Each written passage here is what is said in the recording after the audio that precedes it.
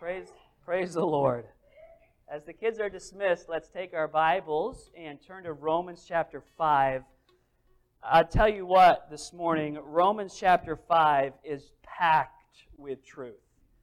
I don't know if there is a more densely packed passage of Scripture than Romans chapter 5, verses 12, particularly through verse number 21. I'd like to speak to you this morning about the reign of grace. The reign of grace. I'm going to skip our theme verse today for sake of time and get right into it. What I want you to see is a couple of key concepts. First of all, the first key concept that we're going to see today is this idea of reigning. Well, you know what it means to reign, but sometimes it just does us good to provide a bit of a definition in order to get the thinking established. When we speak of reigning, we're speaking of dominion, authority, and power. How many of you understand there are a lot of competing powers at work in the world today? I mean, it's just there's power plays, there's power struggles, and there is a battle for the control of mankind. The battle is real. It's a battle in the mind, it's a battle of the heart, and it's a battle of the soul. Well, that really reminds us of the second key theme we're going to see, and that is this. From the creation of the world, God's dominion has been challenged by God's creation. If you boil down the story of both the angels and the story of humanity, it all comes down to this. God is sovereign and God will rule. Do you believe that? That He is a sovereign God. That His reign may be challenged, but it will never be overthrown. But His reign was challenged.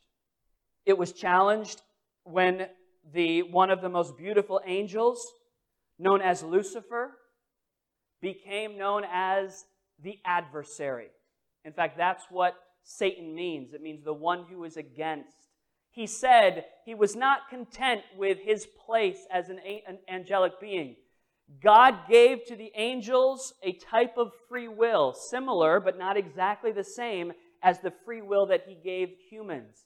God gave, and this we could do a whole Bible study on this, I'm just giving you the Cliff Notes.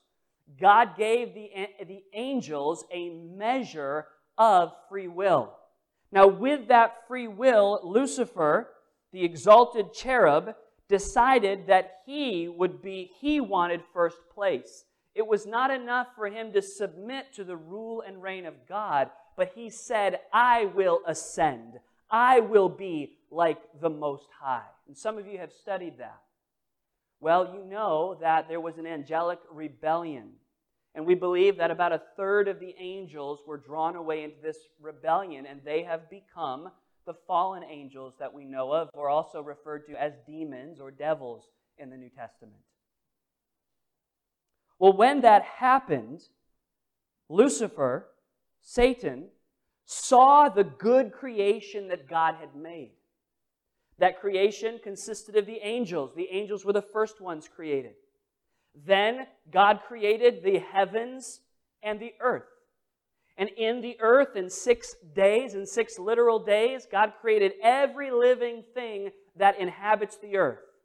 And on the 6th day, God created what was His crowning achievement, for lack of a better term. His special creation when He created man. And He created woman. In the creation of man and woman, we see beings created in the image of God. And if you know the story in the book of Genesis, you know that God saw everything that He had made, and behold, it was very good. It was not just good, it was very good. But Lucifer found his place in the garden. And every single thing that God has created for good, Satan has been on a mission from the beginning to take what is good and to turn it against God. Satan tempted. Think of the very first temptation to Adam and Eve, because that's what this passage is going to speak of. The temptation to Adam and Eve was not about eating a piece of fruit, but it was about what would happen when they disobeyed. What would happen when they ate of that fruit? If you know the story in the book of Genesis, he said to Eve, God does not want you to eat the fruit because when you do, your eyes will be opened and you will be like who? You will be like God. For the second time, the rule and reign of the sovereign Lord was challenged. Adam and Eve ate of the fruit, they disobeyed. But rather than becoming, they became like God in the sense of knowing good and evil. But they soon discovered that their self-deity was a poor excuse for the true and sovereign Lord. And they came under condemnation. And since then, the battle has been on this earth over who will reign, who will rule. Will it be the kingdom of God, the reign of grace as we'll see today, or will it be the kingdom of darkness? Now, as the old preacher said, I've read the back of the book and I know who wins at the end. But the fact remains, the struggle is here. And the question is not who will win the struggle, but the question will be, under which reign will men and women find themselves? Under whose rule? Well, with that being said, I want you to see three movements in this passage today. And you'll see these in your notes this morning. In verses 12 through 14, you're going to see humanity under the reign of death. In verses 15 through 17, we will see the ability, the opportunity to receive the reign of life. And finally, in verses 18 through 21, we'll have the ability to enjoy the reign of grace. Let's ask God to help us. Let's pray together. Lord, I thank you for your word. I thank you that this passage shows us the story from beginning to end, the true narrative, the true history for each and every one of us.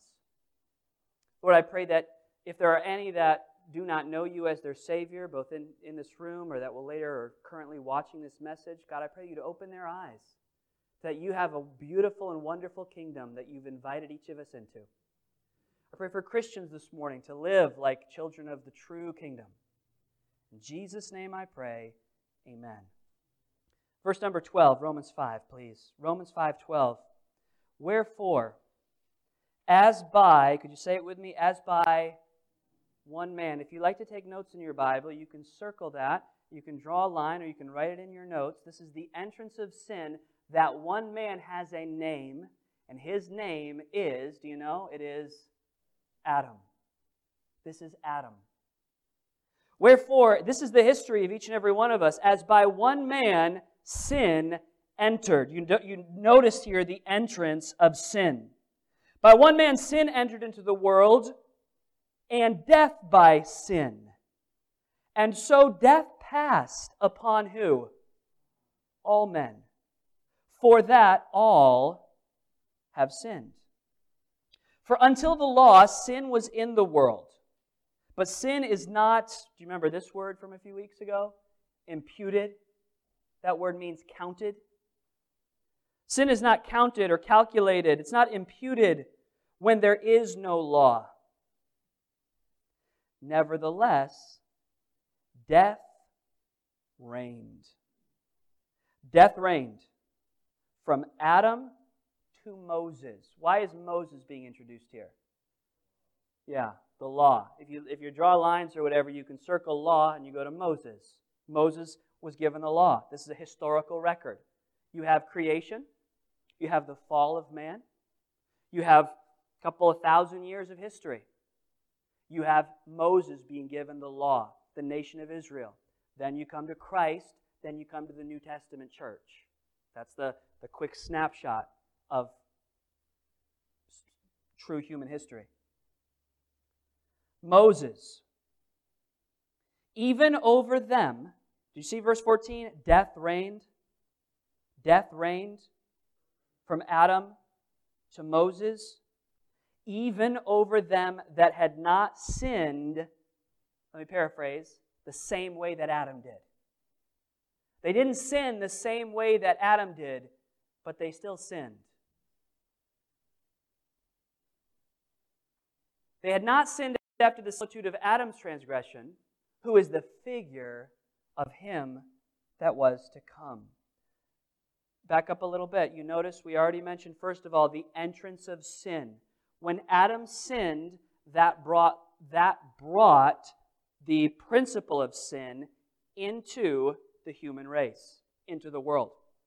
Interesting question. One of the folks actually asked me this week. Well, they didn't ask me. They're witnessing to a friend of theirs. And the friend asked the question, where did sin come from? That's a really good question, wouldn't you agree? I mean, a really good question. People have asked that question over and over again. Now, there's several different theological ways to answer that. But as the best I understand, God is not the author of sin. God is not the creator of sin. Let no man say when he is tempted, I am tempted of God. For God cannot be tempted with evil, neither tempteth he any man. But every man is tempted when he is drawn away of his own lust and enticed. So what is sin? Is sin, and what I'd like to just very briefly make a comment on this morning is this. Sin is not so much an action as it is a principle. Sin is not so much an individual action, but it is a principle. It is a condition that manifests itself in action. For instance, so where did sin originate? Sin originated with I believe, and again, theologians will split hairs over this, but I'm going to give you my best stab at it. Sin originated with the offer of free will to creation. Sin originated with the offer of free will to creation. An example. In eternity past, what was there? I hope you got to have your thinking caps on this morning, right? In eternity past, what was there? One word. Go ahead. What was it? God. There was holiness. There was perfection. There was love. God is love. Eternity past has the presence of the triune God, Father, Son, and Spirit. But the heart of God is loving. God can be love without creation, can He not? That's what makes the Christian message so unique. The Muslim God is not a Trinity. That false God cannot be eternally loving. Why? Because there's no object of love. Any non-Trinitarian view of who God is, God cannot be eternally loved. But in the Trinity, God is eternally loved. He doesn't need us. But because our God is a loving God, His love desires even more outward expression. And so God said, let us make man in our image. God creates an object to love. God creates beings to love. Both the angels and humanity, there's a different relationship, but God has created a spiritual family for Himself. But by doing that, C.S. Lewis wrote a lot about this, by creating beings that would have the opportunity to freely love, if you can freely love, you can only freely love if you have the option to freely reject. And in that act of freedom that God granted came the ability to sin. So sin appears with the creation of free moral agents. Sin appears when Satan says, I will replace God. And then sin appears, it enters the human realm when Adam and Eve have the same desire to say, I don't want to love God, I want to replace God.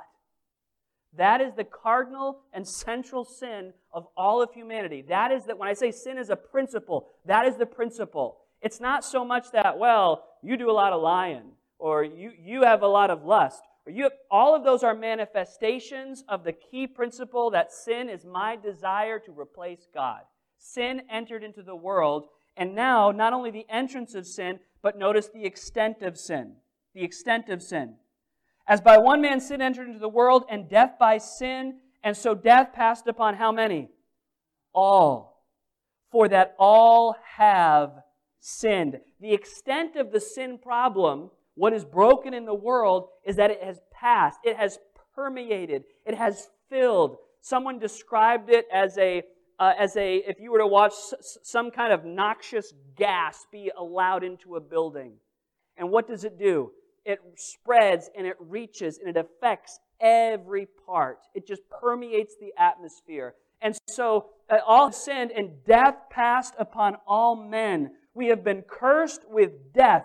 We live in a strange day where our society our society is trying to explain away death. How many of you are familiar with people saying things like this? Well, death is just a part of life. My friend, death is not a part of life. Death is the great enemy of life. Life was created to be eternal. Death is the enemy. We rage against death. We grieve over death. We grieve as Jesus did at Lazarus' tomb. As he saw the mourners for death, Jesus, the shortest verse in the Bible, John 11:35, in the presence of death and weeping and sorrow, Jesus wept. Death is the enemy. Death was not God's plan, but because of the entrance of sin, death passed upon all. And the effect of sin is that death reigned. Death reigned. There is no escape. There is no way out. And that statement, death is just a part of life, is a human attempt to escape the pain and reality that I have a date with my Creator. That this body will give out one day. And it will happen at a time that I am uncertain of. It will happen at a time that I am unsure of. Just a quick wake-up call for all of us today, and it's important for there to be preaching like this sometimes, that there is an appointment that you and I have with death, and it could be today. That the spiritual condition of your soul matters because death is in charge right now over this mortal body. Death reigned. You notice in the passage that death reigned from Adam to Moses. The law couldn't defeat death. Verse 13, for until the law, sin was in the world, but sin is not imputed where there is no law. Does this mean they had a big excuse? Oh, well, I didn't have the law. No, the idea is sin was still present, but without the law, it couldn't really be quantified. Sin was still there in operation, but it was the law that counted it. It was the law that quantified it. It was the law that proved it. Because someone could say, well, what have I really done? What do you mean I'm a sinful person? What do you mean sin has affected my life?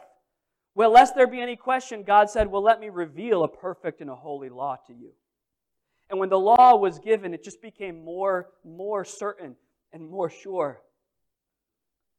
Verse 14, nevertheless, death reigned from Adam to Moses. Now, there's another interesting thing in this verse, and we've seen the entrance of sin, the extent of sin, the effect of sin, and I want you to see this now, the better Adam. Do you see this last statement? We had not sinned, them that had not sinned after the similitude. In other words, we didn't sin the same way Adam did, but then it says regarding Adam, who is what's the word? This is important now. What's the word? He's the figure. He's the foreshadowing. He's the illustration of Him that was to come. Of Him that was to come. You see in Christian writings and music the first Adam and the second Adam. That there was a first Adam that all of mankind sinned in.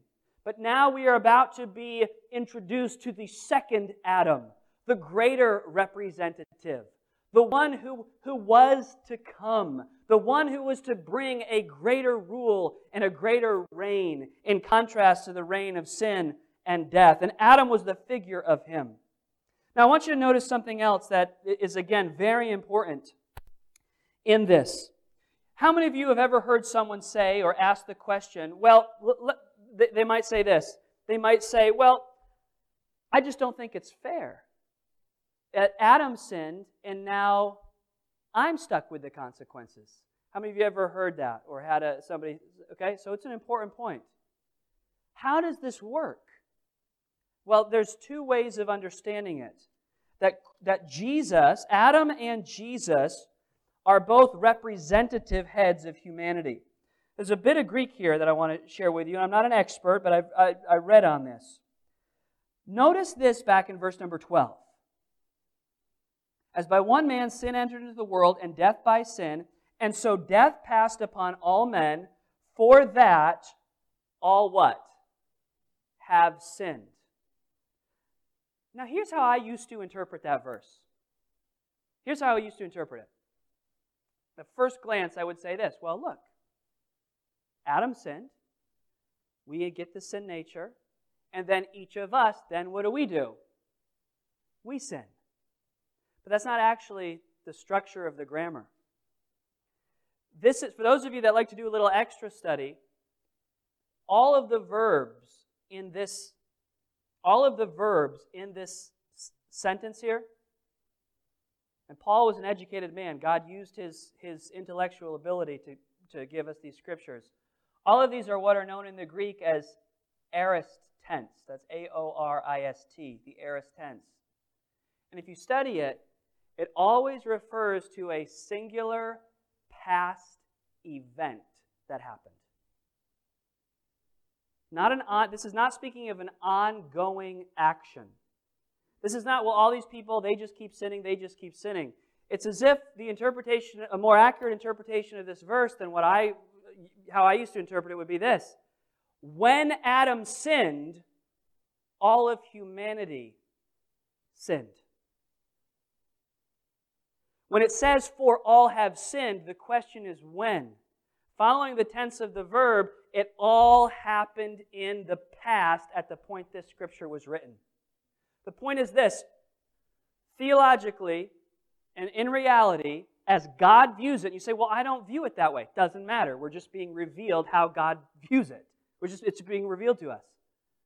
God says, when Adam sinned, every human shares in the guilt of the sin that Adam committed. Now, there's two ways, and I put them in your notes that this has been understood. It's referred to sometimes as federal headship. And I'm getting a little wonky here on this, but I think it's worth it. You can study it more. It's known as representative or federal headship. Other people understand it as natural or seminal headship. I think both have merit. We all understand that there are representatives that act on our behalf whether we like it or not. Would you agree with that? Let me give you a very simple illustration. This is just a natural principle in the world. Very simply put. If a woman is with child, and she chooses to abuse her body, let's say drink alcohol, we know that because of that action of that woman, she is the representative not just for the life and well-being of her own body, but she is the representative for the life and well-being of her child. And that child is born into this world. Is it fair? They're born with fetal alcohol syndrome. Is it fair? Did they do anything? It's not a question of fair. It's just a question of reality. There is a principle of representation that one person acts on behalf of the race. Also, if there is one person that acted as our representative for condemnation, then the good news is that means there can also be one person who acts on our behalf for salvation. The other view is this idea of natural. That we are, as humans, my dad shared this in his Sunday school class today, that there are not multiple races, there is only one human race. And in ancient times, there's a different view of the nature of humanity than we think of in our very modern viewpoint. And that is this, that in some sense genetically, in some sense spiritually, all human souls were in Adam. All people who would ever live were in our great, super great grandfather, Adam. And that is how the nature of sin is passed on to us. Because we are of the same essence, we are of the same substance as the one who committed that first sin. We are by nature the children of wrath, as the Scriptures teach. Again, I am not here to answer every objection to that. Because the fact is, each of us are fallible human beings. But I am here to submit to the God who cannot lie, who says this is the condition that you found yourself in. It was the condition that your father Abraham chose to place you in. Not Abraham, your father Adam and your mother Eve. They chose to put you in this position, and here you are. But God is under no obligation to rescue us. But He does. Because He says that while Adam is one representative head, Jesus is the greater one. He is now the head of humanity. By the way, this is why he must have been born of born of a what? Born of a virgin. Because he cannot be the child of Adam. He cannot be the son of sinful Adam, but at the same time, he must be human. So as Son of God and as Son of Man, Jesus fully embodies both natures, and He becomes the true and perfect head of humanity, inviting us into His life. And that's what we see here, that we can receive the reign of life. Pick up verse number 15. Verse number 15 now. But not as the offense, so also is the free gift. Does the syntax there confuse anybody else? Not also, but the same as is basically what he's saying here. The idea is this. These things are different but similar. They are different but similar. Not as the offense. In a different way, so is the free gift. For if through the offense of one, who is that? The offense of who? Adam. If through Adam's offense many be what? Dead. Now many is really how many? It's all of us. It's all of us. If through the offense of one many be dead, much more. Remember that word from last week? We're talking about much more. It appears a couple more times. Much more in a similar but different, in a similar but so much greater way, if through the offense of one many be dead, much more the grace of God. Much more the grace of God and the gift by grace, which is by one man, Jesus Christ. Jesus Christ. There are many people today that question the deity of Jesus. They believe He could be a man, but they don't believe He could be God. You know, in the early church, it was just the opposite. Believe it or not, in the early church, the Gnostics, they said, well, Jesus was some kind of divine being, but He really couldn't be a man. They struggled with that understanding. And there's a whole heresy around that. 1 John is written to combat that Gnostic heresy. But the fact is this, Paul with authority and the Apostle John with authority, they teach us this, that as one man, as one human brought us into bondage and death, it would be one human man who was unlike any other human man because He was the divine Son, the perfect one. He, in a similar way as Adam represented us for death, Jesus represents us for life. Jesus represents us for life. And there are competing consequences at play here. The consequences of Adam are death. The consequences of what Jesus did are life. And we see that the grace of God is greater than the guilt of our sin. It's one of my favorite hymns. One of my favorite hymns of all is Grace Greater. I think it's number 820 in your songbook. Don't quote me on that. But there they go. There they go. They're going to check. I might go ahead. I'm probably wrong. In the old days, I knew, in the old hymn books, I could just rattle. It's not. 821. What is 820? I don't know.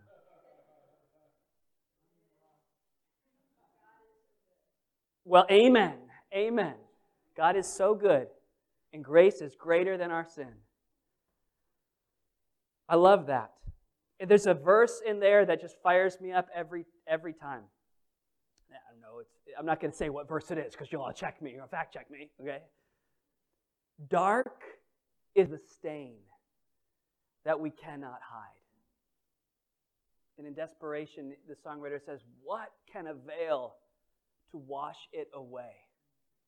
And then in celebration, look, there is flowing a crimson tide, whiter than snow you may be today.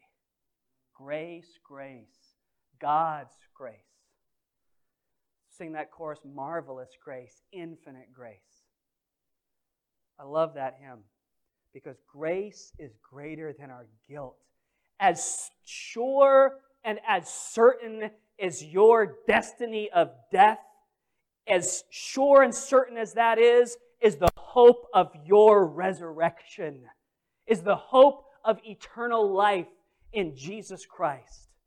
Why? Because grace can overcome death. Because grace can overcome guilt. Because Jesus, our second Adam, is greater than Adam. Grace is greater than guilt. And can I share this to you? Sadly, not all Christians agree with this, but I believe with all my heart, according to the Scriptures, that this free gift, this offer is to all. It is to everyone. That there is not a person, just as death was for that many, that all, so the gift of life is available to all. You say, well, doesn't the Bible talk about election and all of that? Buckle up your seatbelts for the time we get to Romans chapter 9, because we're going to take that head on. So get ready. I'm looking forward to it. That was just a commercial for months ahead. At this rate, we'll be in the Romans 9 a year from now. But we'll get there. The offer is to all. If many be dead, and we know that it's a reference to everyone, much more the grace of God. That God is not willing that any should perish, but that all should come to repentance. Acts chapter 17, my dad quoted it in the Bible study this morning, that at the times of this ignorance God winked at, but now commandeth all men everywhere to repent. The message of salvation is to all. It's abounded to many. And we are able to receive the reign of life. There's another much more in there. Another much more. Let me find where it is. Well, there's one in verse 17. If by one man's offense death reigned by one. Oh, yeah, this is the one. Much more. The offer is to all, but it's only for those who will what? Receive. John chapter 1. But as many as received him, to them gave he power to become the sons of God. You say, what about election? Election is for all those who are willing to receive. If you will receive Christ, you are elect according to the foreknowledge of God. If you will receive Christ, you are elected to justification. You are elected to sanctification. You're chosen. You're predestined in Him before the foundation of the world to receive the rights of salvation. It's not unconditional. It's on the condition of faith. It's on the condition of faith. in response to the preaching of the Word, the hearing of the Word. Faith comes by hearing, and hearing by the Word of God. But as many as received him, to them gave he power, the right to be called the sons of God. And now we remember what we can all agree on, whether you agree or disagree with that little parenthetical theology I just gave you. What we can agree on is this, that this grace is received and it is not achieved. It is received and it is not achieved. It is grace.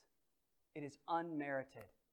Just like you received your nature from Adam, and then you committed things like your nature, in the same way, as a Christian, you can receive a new nature in Christ, and then your life is transformed in His image. Colossians 1:12-13 speaks of this. I love this passage too. Giving thanks unto the Father, which hath made us meet. That means acceptable. Just like the Bible talks about the wife being the help meet for the husband, that means that just right, just what was needed. God made us meet, acceptable, just. He gave us everything that we need to be partakers of the inheritance of the saints in light, who had delivered us from the power of darkness and hath translated us. I love that word, translate. That's another one, the same but different. You translate a language, it's the same, but it's been made different too. In our translation, we are the same. Our emotions, God created us with emotion. God created us with personality. God gave us all of that. We are the same. But then we are oh so much different, because we are no longer under the reign of death and darkness, but we've been translated into the kingdom of His dear Son. Because of that, finally, on the back of your notes this morning, you and I are able to enjoy this reign of grace. We can enjoy the reign of grace. Look with me at verse number 18. Verse number 18. Therefore, as by the offense of one judgment came upon all men to condemnation, even so by the righteousness of one the free gift came upon all men unto justification. Do you see those two competing concepts? The first is, one sinful man brought us under what? Condemnation. But one perfect and righteous man brought us into a state of justification. We've gone from being condemned to being justified. Romans chapter 8 and verse number 1. We'll get there one of these months too. Romans chapter 8 and verse number 1. There is therefore now no condemnation to them which are in Christ Jesus, who walk not after the flesh, but after the Spirit. I'll give you another hymn by Charles Wesley. Charles Wesley wrote, "No condemnation now I dread. Jesus is in mine, and I in Him." Jesus and I just totally lost it. Go ahead. Jesus and I in Him, alive in Him, my living head, and clothed in righteousness divine. Did I get it? You're unsure. I was looking at you. You were like nodding with me. I thought you were like, okay.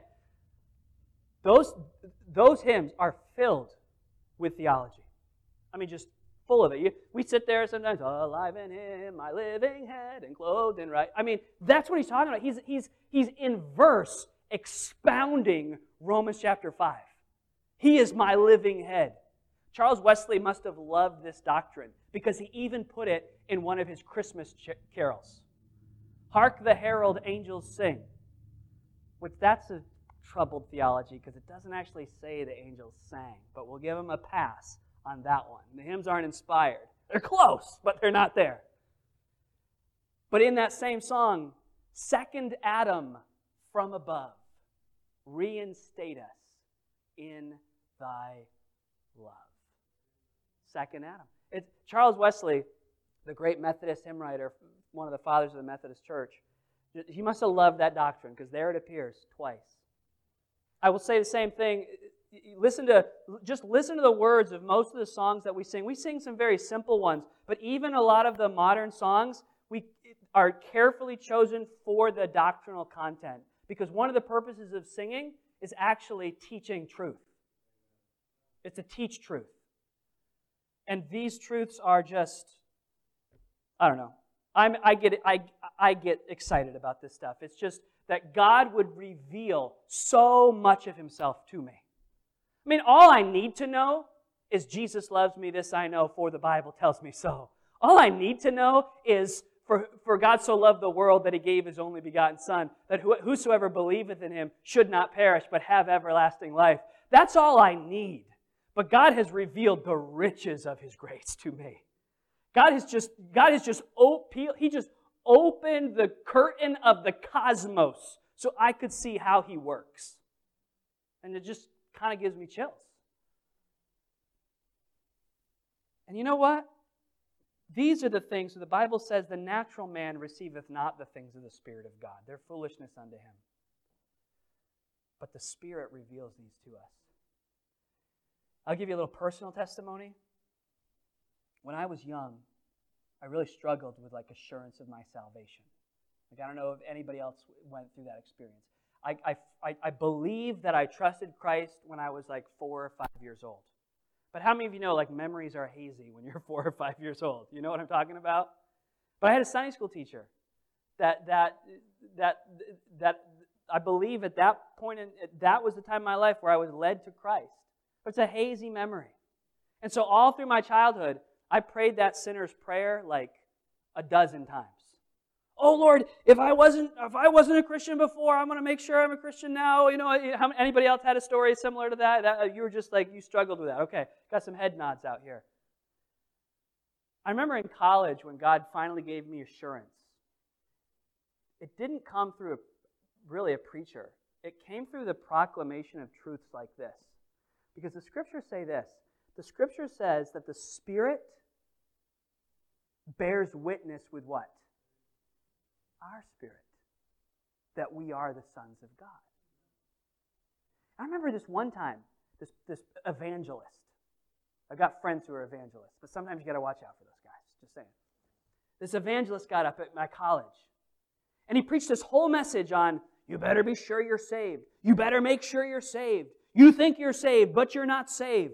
You need to get saved. But you know what he never did in the whole message? He never explained what it really meant to be saved. And so I'm just, 18 years old. Well, no, this was after I dealt with it. Now I'm 20 years old. I'm just getting irritated with this guy. I'm like, hey man, you're not helping anybody right now. You're not helping anybody at all. And I remember being in preaching. I remember being in a message as I've struggled with this. And I remember there's no pressure about, this time or this place or anything. It's just a man giving the gospel. I don't know if it was this passage, but it was one like this. Just talking about the glory of the gospel. How God has revealed, kind of like the stuff we're talking about today, that I was in Adam. And I was lost in Adam, but then there's a greater Adam, that there's Jesus who died and bled for me, and that all I have to do is believe who Jesus is and trust in Him. And you know what's happening in my spirit as I'm hearing the gospel preached? If you're a believer, when you hear the gospel, your heart just leaps and says, yes, that is my hope. Jesus is my salvation. Jesus is my only hope. My hope is in you, Christ. And I don't care if it doesn't matter how many times you prayed or what you prayed when you were 5, 10, 15, 20. If your heart right now cries out and says, Jesus, yes, I believed. I don't know when you got saved, but friend, if you believe, that's it right here, right now. With your heart crying out, saying, yes, I believe Jesus. You could be watching this on the video at home. You've maybe come to our church or you've maybe listened. The fact is this, we don't need you to do anything. You don't need to do anything except right now say, yes, Jesus, I believe. I believe that I'm lost in Adam. He was my sinful head. But I believe that Jesus took all my sin, took all my guilt, but then He was my perfect righteousness. And my trust is in Him. You call upon that name, the name of Jesus, and you go from condemnation to justification. You go from sinner to saint. It says in verse number 19, "For as by one man's disobedience many were made sinners, so by the obedience of one shall many be made righteous.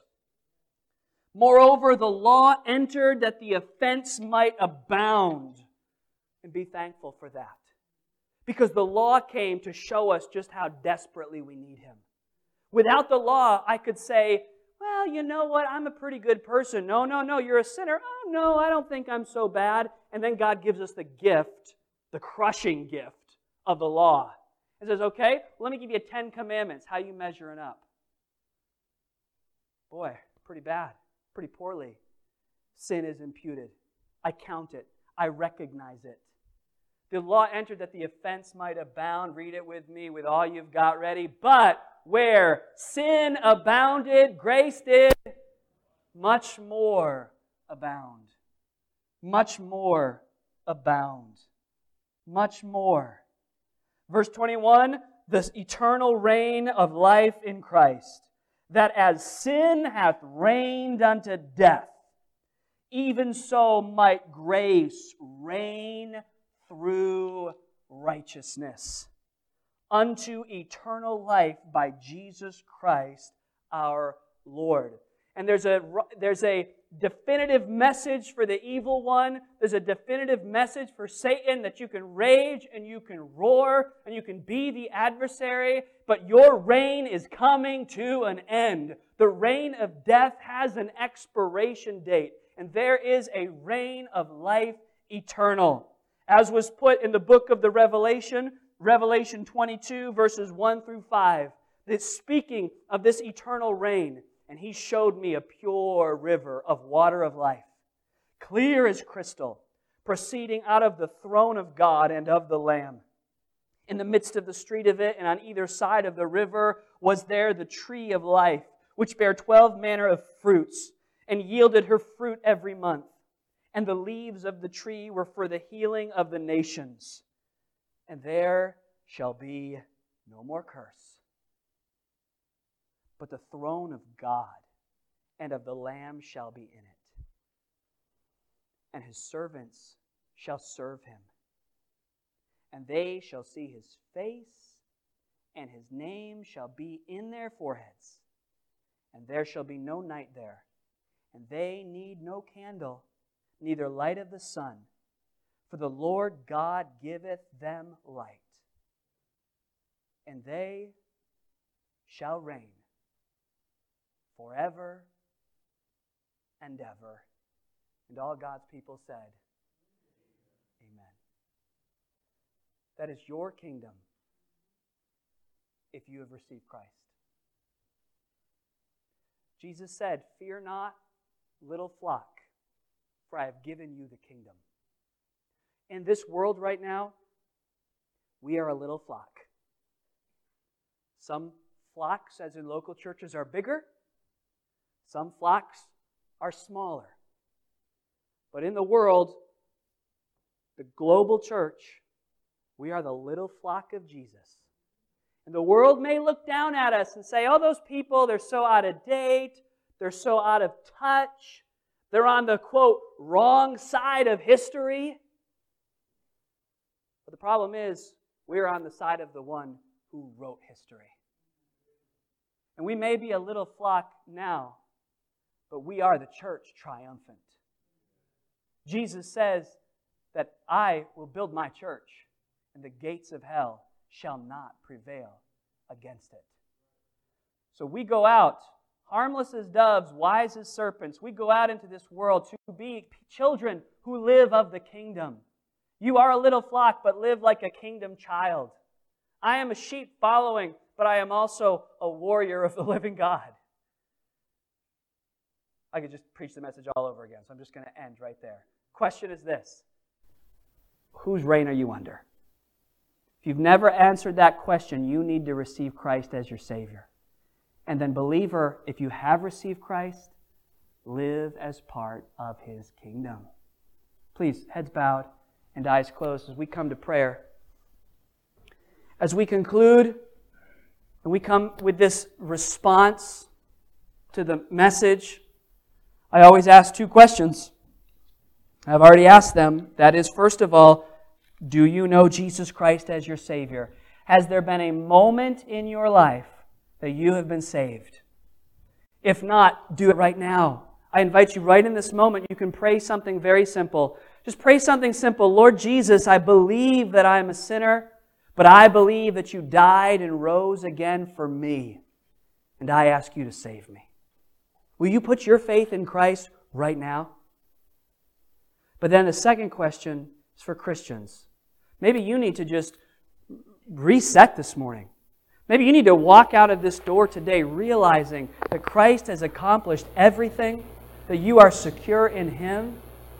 Maybe you've let the pull of the world influence you, and you forget whose kingdom you really belong to. Would you settle that in your heart right now? Ask the piano to softly play. We go to a time of prayer, and then Aaron will conclude that prayer time and lead us in prayer. But just spend a moment with the Lord to settle this truth in your heart.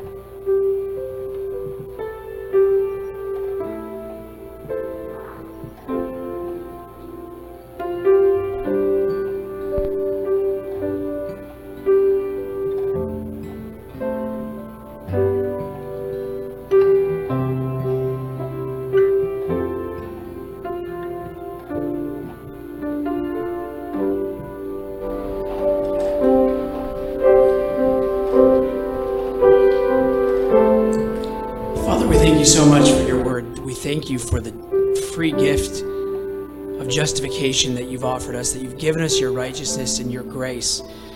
And Lord, your grace reached down to us and pulled us from the raging sea, Lord, and we were lost. We were on our own without Christ and without hope in this world, yet you sent Jesus to save us.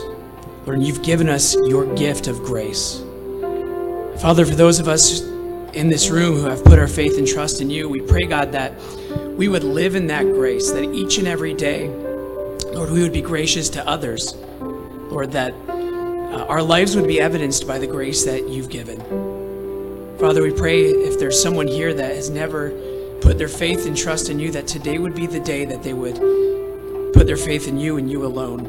Maybe, Lord, someone in here is struggling with assurance of their salvation. We pray that they would take care of that this morning, or that they would realize that it is just putting their faith in you and nothing added, no works of righteousness that we could do. As we read this morning before we started, it's by grace that we're saved. It's not of our works. Yes. Father, help us to live in the grace that you've given. In Jesus' name, amen. Dear Lord, man, what a Sunday. Thank you for meeting us here today. We sure do love you, and we sure do worship you, because you're the God of all gods. We love you. And Lord, we just thank you for meeting us here. Lord, you can't say enough about meeting us here today. Lord, I pray that anybody who hears would have listened to the words of the preacher and Aaron as he spoke. Know the Lord. Ask the Lord in your life. Ask Him in your heart. Get saved today. It's the best thing you can do ever. Sure do love you, Lord. Be with us as we go. May we be reminded of this service all through the week. We love you and we thank you for all things in Jesus' name. Amen.